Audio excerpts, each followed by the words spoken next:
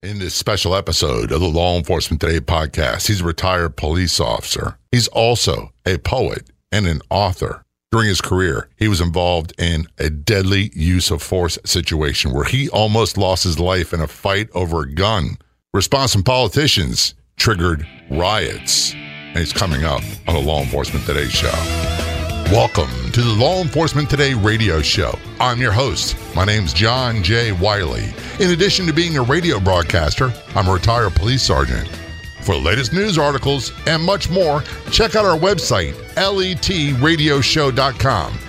In the Law Enforcement Today show, we'll be joined by special guests. We'll be talking about their experiences and issues affecting law enforcement officers, first responders, their families, their community, and victims of horrendous crimes. Be sure to like us on Facebook. Our page is Law Enforcement Today Radio Show.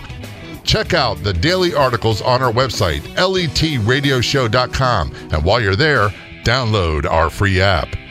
Calling us from Long Island, New York, retired NYPD detective Michael O'Keefe on the Law Enforcement Today show. Michael, thanks so much for joining us. My pleasure, Jay. It's a pleasure to have you. We've had a couple outstanding guests on from the NYPD, some colorful stories, some colorful people. And I get a hint that you are one of them. Due in part, number one, you're an author. I went to your website, and I believe it says you're author, poet, and cop. Is that what it says? That's correct. Author, poet, detective. Well, for people looking on the outside who don't know police, who only go by the Hollywood stereotype that they put out there, they would think that that is odd. And the reality is it's not. It might not be odd, but it is fairly unique. I mean, I put it on my business card, and people do double takes all the time. I think the only thing that's really, really maybe unique about it's poet. Now, if you start like quoting poetry to me, I might freak out a little bit. No Dylan Thomas today. Okay, good. We want to talk about your book before we get into details of our conversation. Your primary novel, and it's a novel. It's called Shot to Pieces. Tell us about that. Yeah, Shot to Pieces is my first novel. It was after I was disabled in 2010 and had to retire. I spent about 2 or 3 years threatening to write a book, and my wife finally bought me a laptop, threw it at me, and said, "Write the thing."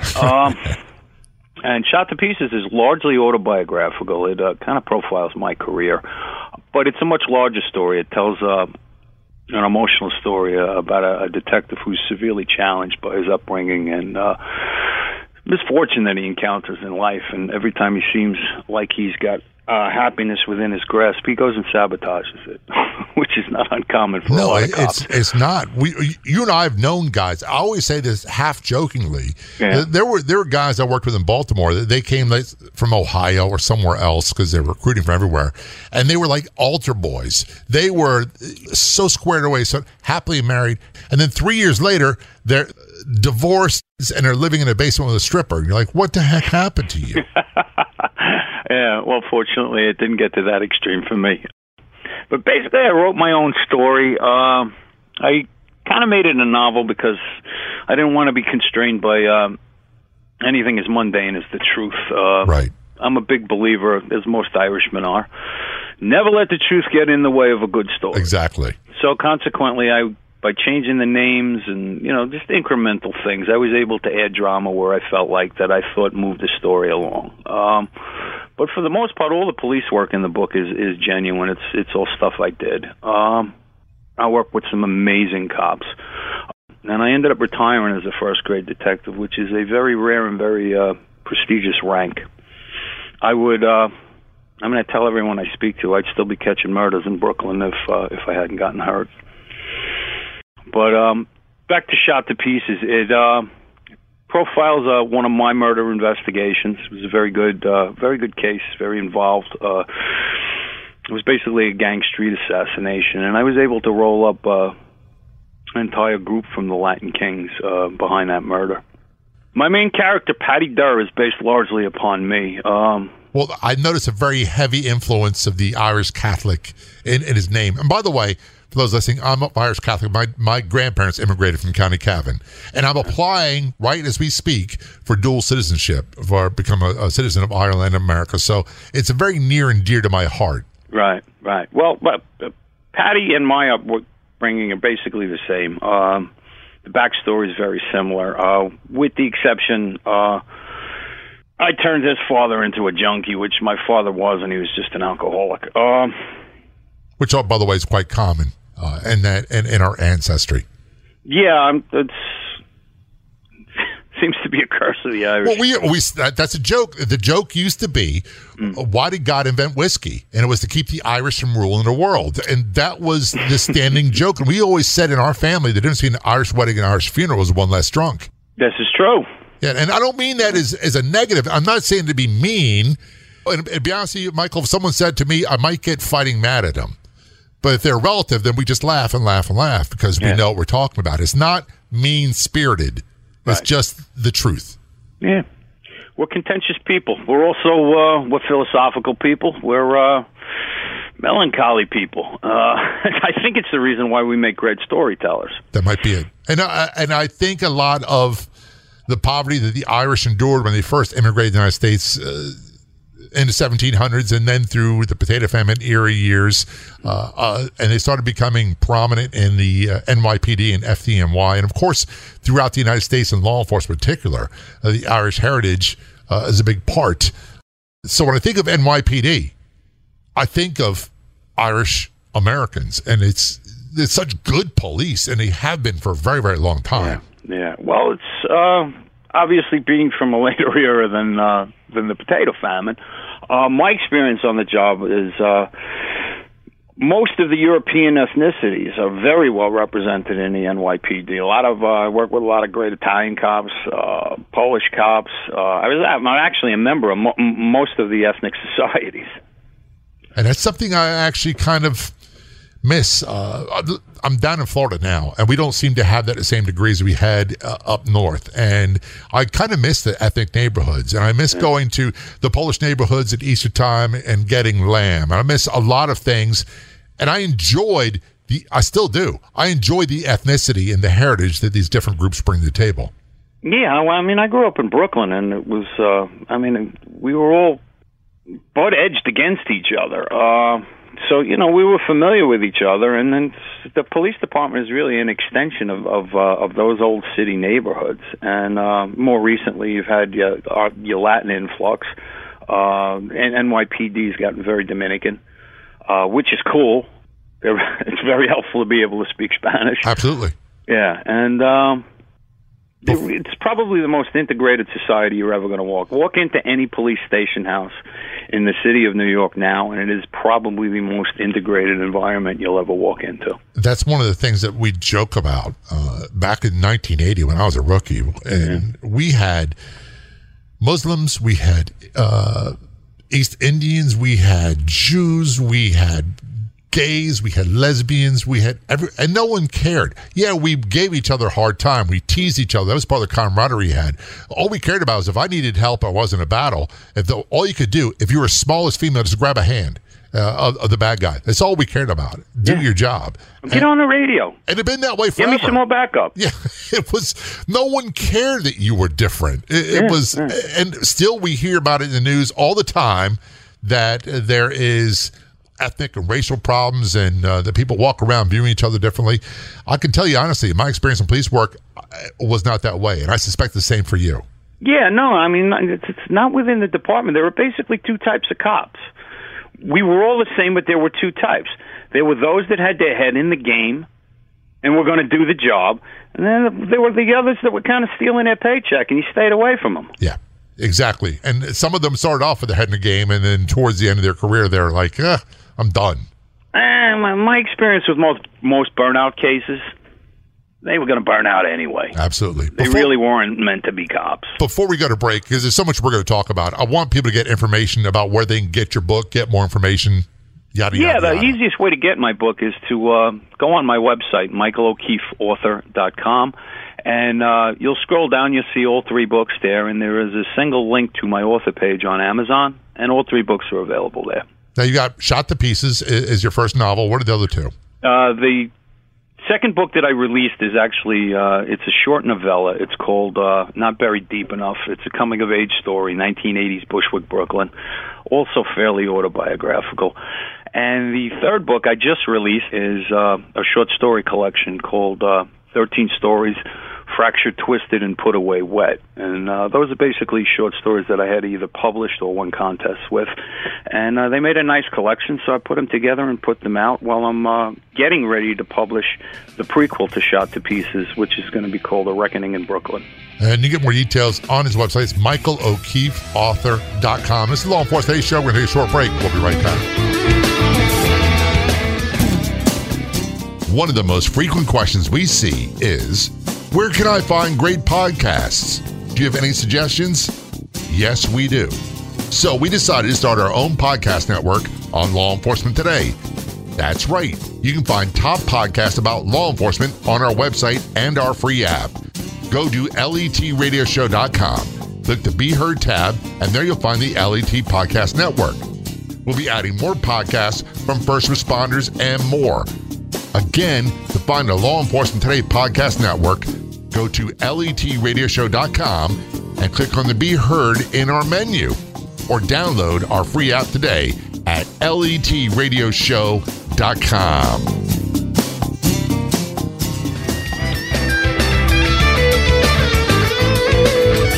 Return our conversation with Michael O'Keefe, retired detective first grade from NYPD, also an author. His website is michaelo'keefeauthor.com.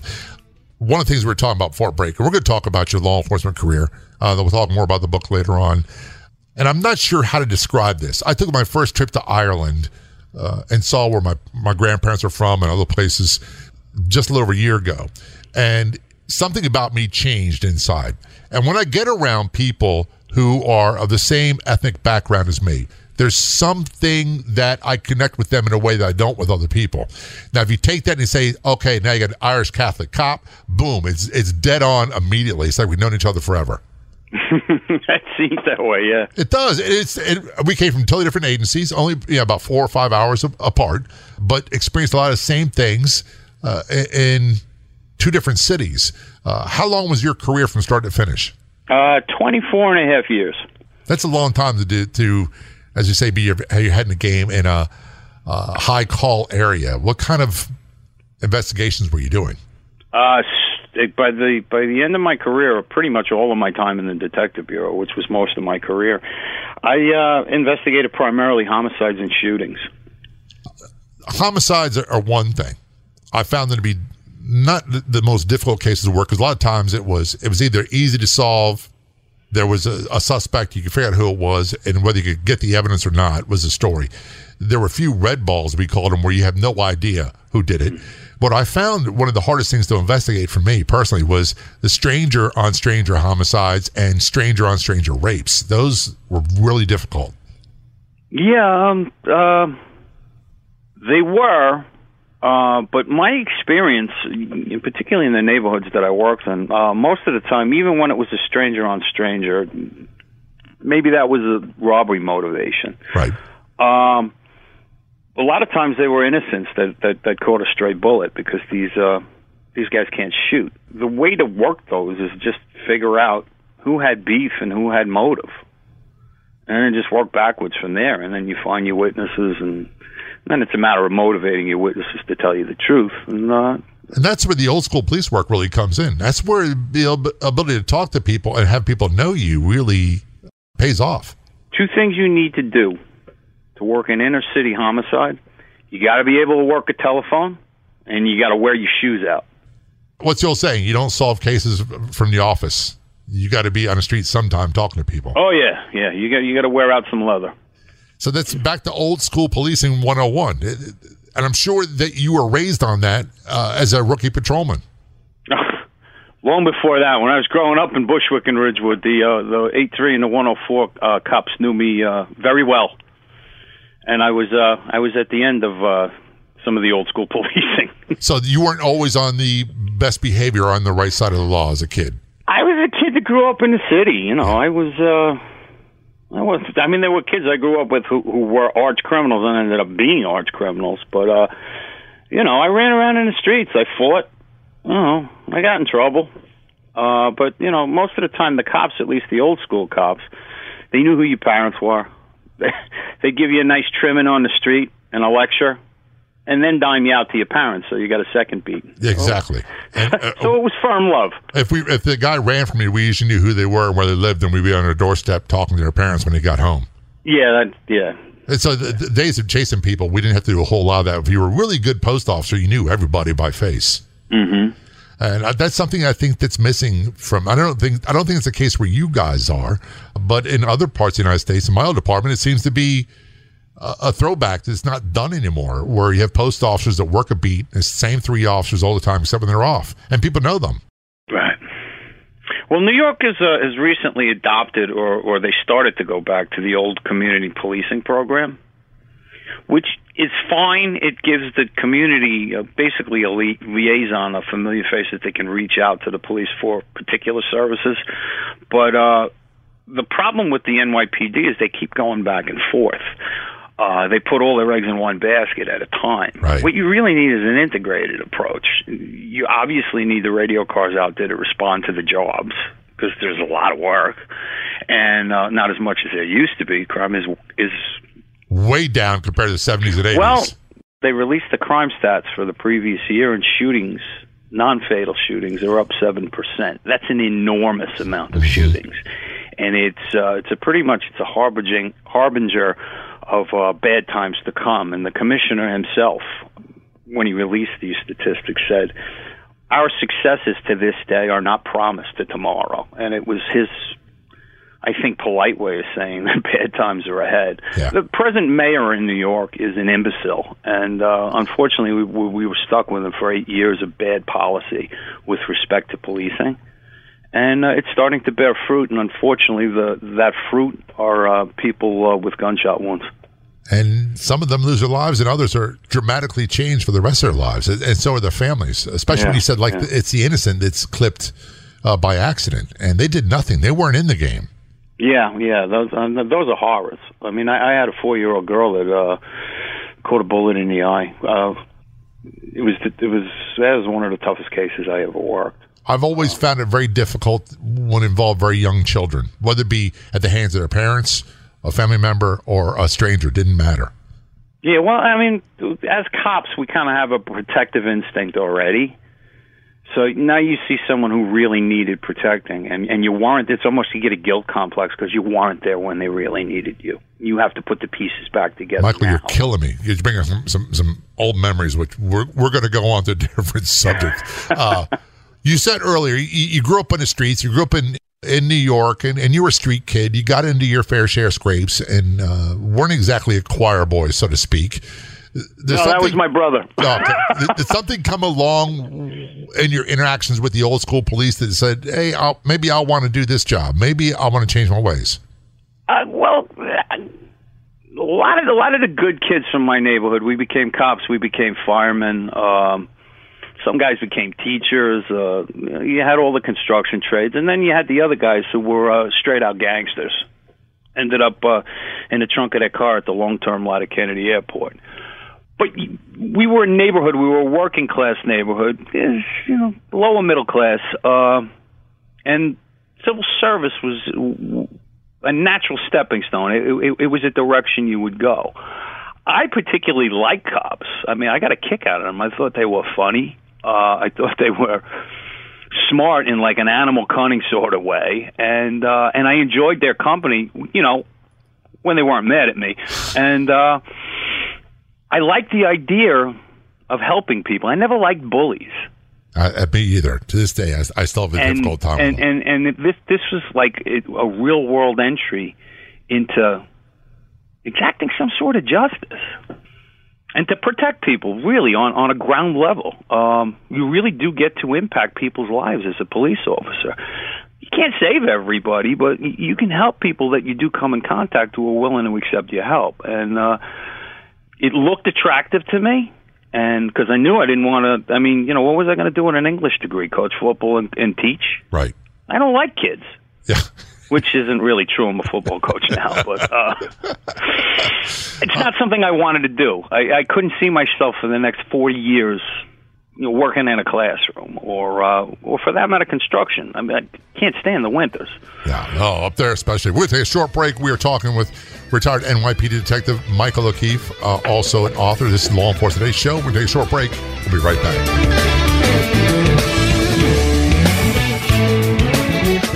The Officer Down Memorial Podcast tells the real stories of the men and women we've lost in the line of duty. It is one of the darkest days in Itasca County's history. From the officers who were there. He's probably maybe one of the best investigators and a natural born one. And family and friends who were left behind. You try and get distance from people's tragedies, but the death of Beefy, it just shot home to all of us how permanent murder is. You can subscribe to the Officer Down Memorial Podcast anywhere you listen to podcasts. Another reason to like and follow us on Facebook. The mobile Facebook app, you can listen to the podcast there for free. So if you ever miss an episode of Law Enforcement Today's show, it's always on the mobile Facebook app. You know, the one on your phone, which is free. It's easy to access the podcast and great articles, much more. By the way, feel free to send me a message. Say hello. If I can help you, let me know. That's on our Facebook page. Do a search on Facebook for Law Enforcement Today radio show. Be sure to click like and follow. This portion of the Law Enforcement Today radio show is brought to you in part by Pet Rescue Life Facebook page. Everyone's welcome at the Pet Rescue Life Facebook page, where you'll find fun, informative, and enjoyable posts daily. Purebred, mixed breeds, rescues, we love them all. Be sure to like the Pet Rescue Life Facebook page. This is Law Enforcement Today's show. Joining us on the phone, calling from Long Island, New York, retired NYPD Detective Michael O'Keefe. Michael is also an author. Get more details about him and his 3 books online. His website, michaelokefeauthor.com. You did 24 and a half years on the NYPD. That's correct. And you made mention that your career was ended due to injuries, because 24 and a half, you're like almost there. Right. Some agencies back at that time frame, maybe been 20 years. Well, no, maximum full service retirement is 20 years in the NYPD, Okay. or it was anyway from my pension tier. But to 24 and a half, basically, most guys don't stay 24 and a half years. That's detectives often do if they got a good spot. But I would never have left. I loved what I was doing. I was going to be one of those guys that carried out on his shield on his 63rd birthday. Gotcha. So what happened? You know what? It's basically 20 years of treating my body like a torpedo. When you're younger, all of these broken bones, they mend. Right. All of a sudden, you're 40 and arthritis moves in and say, "Hi, I'm going to be living with you for the rest of your life, and it's gonna suck." Yeah. So ultimately, I had a couple of surgeries, and then finally, I was at a detail at the UN in uniform. I almost got hit by a car that came off the drive too fast. I jumped out of the way. My knee buckled, and it wouldn't unlock. Basically, the surgeons had to break the adhesions just to get my leg to flex again. So I have some knee surgeries, and the doctor goes in. He thinks it's just going to be a clean out and back to duty. And he says, I can't recommend you for duty ever again. Those knees are shot. You need replacements. And you were in your 40s. You were not an old man. Yeah, I was 45 at the time. And I tried to fake out the police doctor. I was hoping he hadn't read my surgery notes. I told him, I feel great, put me back to full duty. He says, are you out of your mind? You're going up to file for retirement, or I'm putting you in. And a year later, I was off the job on disability. It's amazing. I'm thinking you are one of several NYPD that I've interviewed on the Law Enforcement Show. A couple of ones, Michael Burke. His career was ended due to injuries, similar to yours. Another one's Ralph Friedman, a different era from you. And he was T-boned in a bad car accident, broke multiple bones, and all of them said the same thing. They loved what you were doing, but they weren't ready for it to end. When it ended, it was over. Yeah. You go one day being a police. You suffer almost a postpartum depression. It was depressing for me because that's all I knew at that point, and those guys were all I knew, and that was a big part of how I kept my mind together, was by hanging out, going to work, busting chops, playing with each other, catching bad guys, as we said, all that stuff. And then when your career's over, you're at home by yourself, and like, what do I do now? Well, I found things to do, and I stayed in touch basically with the guys. Still a member of the Honor Legion. Still go to a lot of events. The police organizations run. I even occasionally get a phone call for advice from guys who I guess were young detectives when I was first, when I was leaving the job. So it's nice. And then the other thing is because I'm writing contemporary police novels, and the job changes, at least procedurally and technologically, so fast. You have to stay in touch with people to stay spun up, right, on how things are done. When you were a rookie, what year was that? 1986. Okay, so we were kind of same era. When I always say in 1980 or 1981, we were issued soft body armor, front panel only. You stop at 38 and less, nothing higher than that.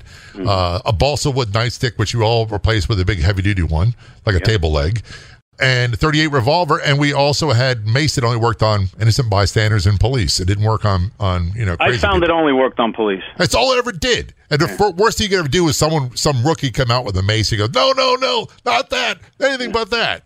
The first thing I used to do when I would get the mace from the range, when they'd replace it every 6 months, is I would empty it.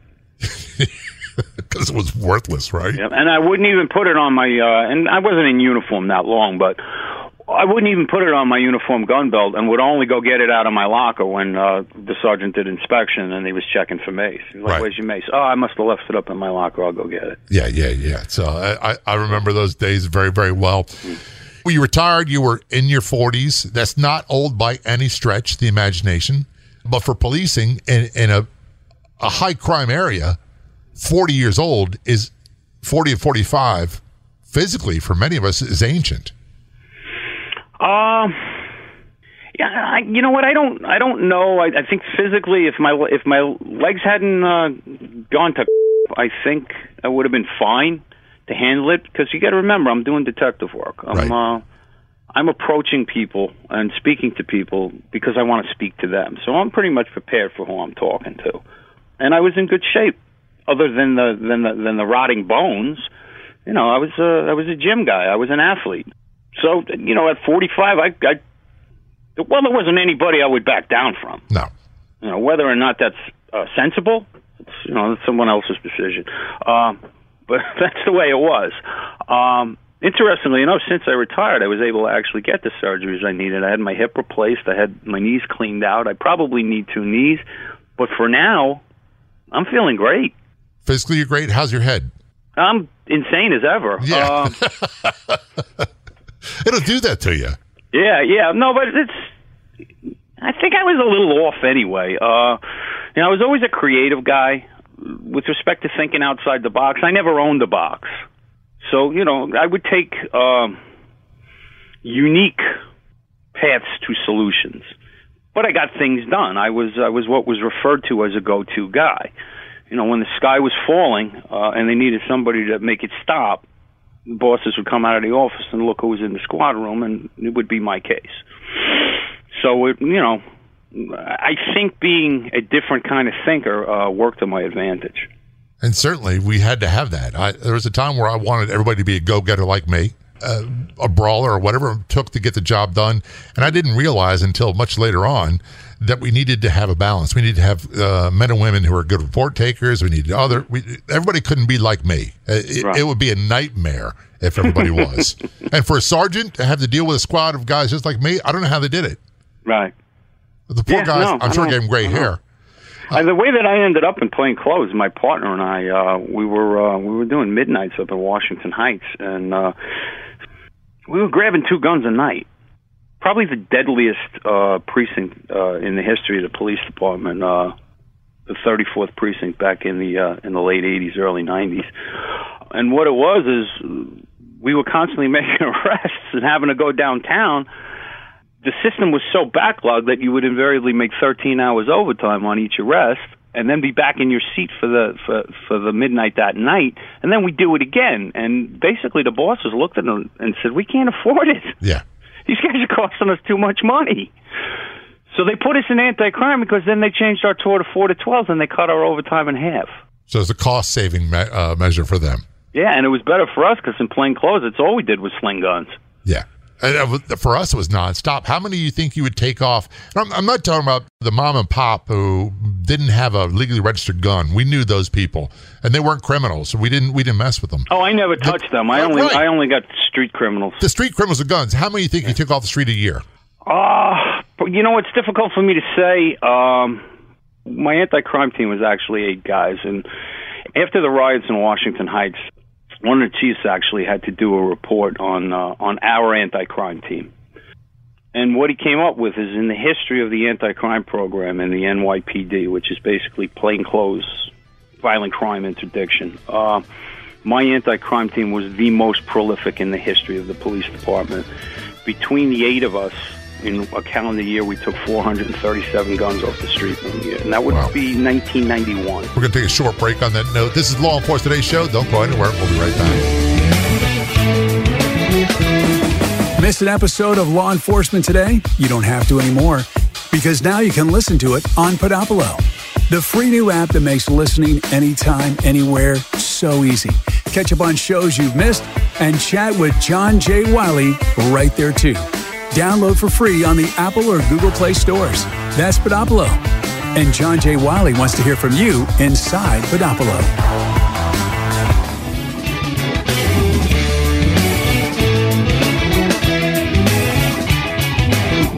Back to our conversation with retired NYPD detective Michael O'Keefe, also an author. Get more detail about him and his books, 3 books, at michaelokefeauthor.com. First book, Shot to Pieces. Washington Heights seems to be a primary location for your career and a lot of your stories. So if it was like parts of Baltimore that I worked in, there's a mix of really good stuff, some funny stuff, and some horrific, violent, traumatic stuff. Was that the case for you? Yeah, I mean, I was in the 6 years I was up there, I was probably shot at 12 times. It was also the way that I actually shot my way into the detective bureau. Unfortunately, I had to take somebody's life, dragged me into a hallway. I was trying to lock him up for a gun. And I spent 5 minutes trying to fight that gun out of his hand. Had it in my mouth twice before I had nothing left. I drew my own gun and fired twice and ended the confrontation. He expired. But evidently he was the patron saint of the Dominican drug cartel because they rioted all summer. And the media and the mayor threw me under the bus. I was very nearly indicted for murder. If the drug cartel who put witnesses up who actually weren't witnesses, it was later proven that not only were they not there, they couldn't have seen what they said they saw. But if they had been better liars, I would have probably been convicted of murder. So you came pretty close. Yeah, very close. And the mayor at the time, David Dinkins, in my opinion, the worst mayor in the history of New York, or at least in my lifetime, the worst mayor in the history of New York. But then again, I have a personal bone to pick with him. He knew that I was innocent, even after the evidence and the facts were presented to him by the district attorney in New York County. He said the city won't stand for this. You indict this cop. Didn't care about the truth. The facts revealed that you're innocent. You did nothing wrong. Yeah, actually, the way the district attorney explained it to me is I explained to him the impossibility of your guilt, and he didn't care. He wanted you indicted to placate the Dominican drug cartel, who were instrumental in getting him elected in the first place. This is the dark side of politics. And this is part of the reason why I don't get into political conversations, particularly partisan ones, because I've had my own experiences. And so much of what happens in politics nowadays, and they'll say a certain faction of the community is upset about it. But what's the driving factor behind it is an organized criminal group that's pushing the buttons to make this happen. Well, the biggest culprit, however, at the time was the media. And without benefit of knowing who anybody was or vetting anybody that they spoke to, they stuck a microphone in front of anybody's face who wanted to spew the most outlandish allegations about myself and my anti-crime team. And they basically depicted us as land pirates and abusers and thieves and without a scintilla of evidence. And the newspapers all picked up on this, and for the better part of the summer of 1992, I was public enemy number one. And it was only after the grand jury and Robert Morgenthau read the grand jury report, an unprecedented 45-page report on all the evidence and testimony, that the story turned around. How badly did that whole incident affect you? It made me angry. It probably it changed. I stopped working for the New York City Police Department at that point. Now I worked for myself and my family. And I was going to do the right thing, and I didn't care about the repercussions. And I didn't, you could put as many procedures as you wanted in my way. I'm going to do it my way, and I'm going to get it done. And if you're not happy with it, then do what you have to do. I really didn't care at that point. But the flip side of that is Mayor Dinkins was so unhappy with the grand jury outcome and had felt that we made him look so bad politically in a re-election year that he walked a bogus investigation for civil rights offenses across the street to the U.S. Attorney's Office. So I had the U.S. Attorney trying to lock me and my anti-crime team up for civil rights offenses for doing our job under the theory that many guns, nobody's that good. Their argument was we had to be violating civil rights to get that many firearms off of people.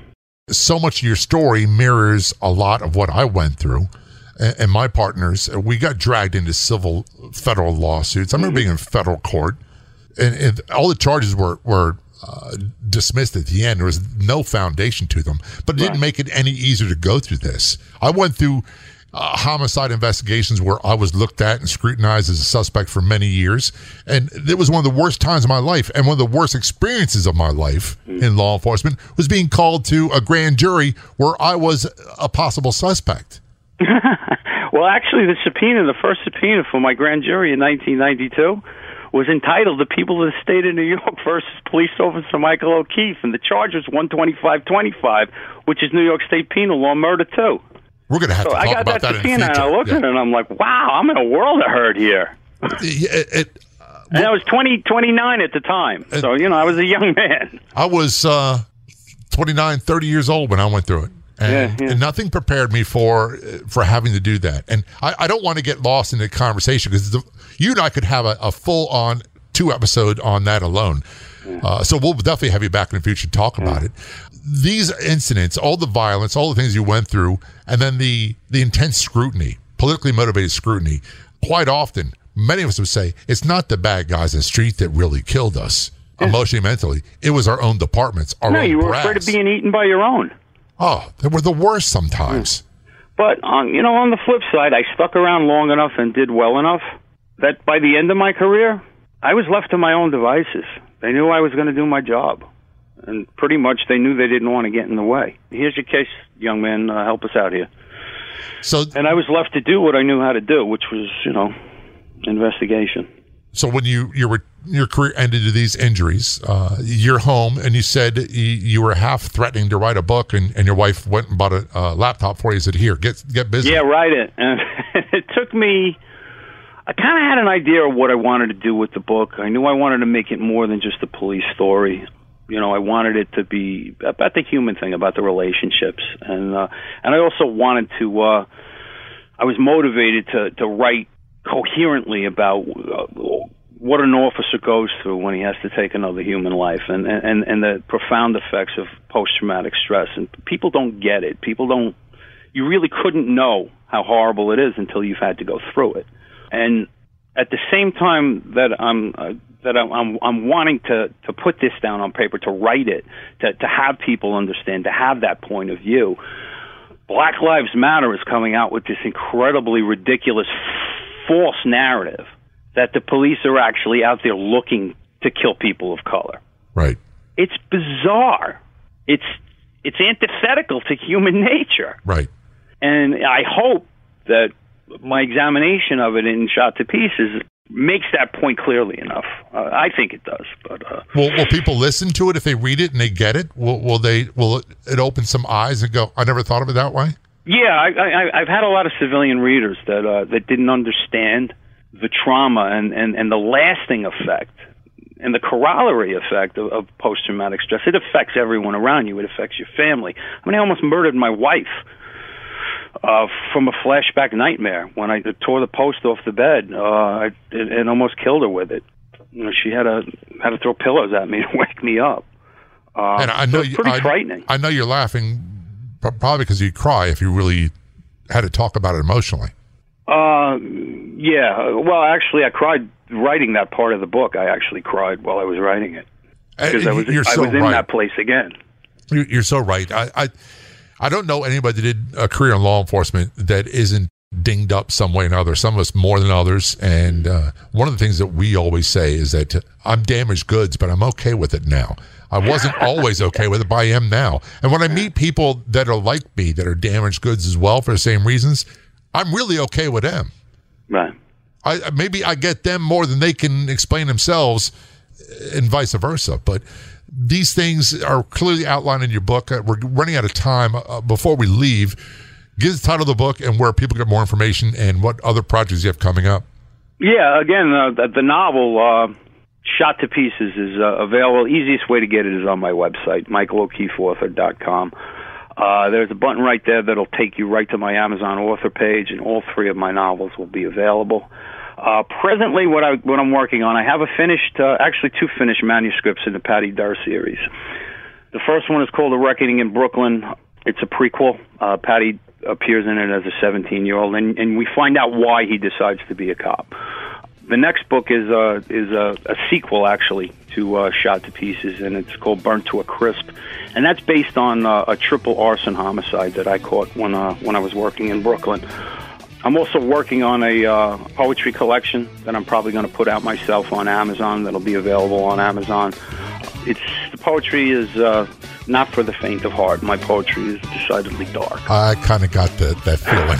Michael O'Keefe, thanks so much for coming on Law Enforcement Today's show. We'll have you back again in the future. Great pleasure, Jay. Thank you. I'd like to thank our guests so much for coming on the Law Enforcement Today radio show.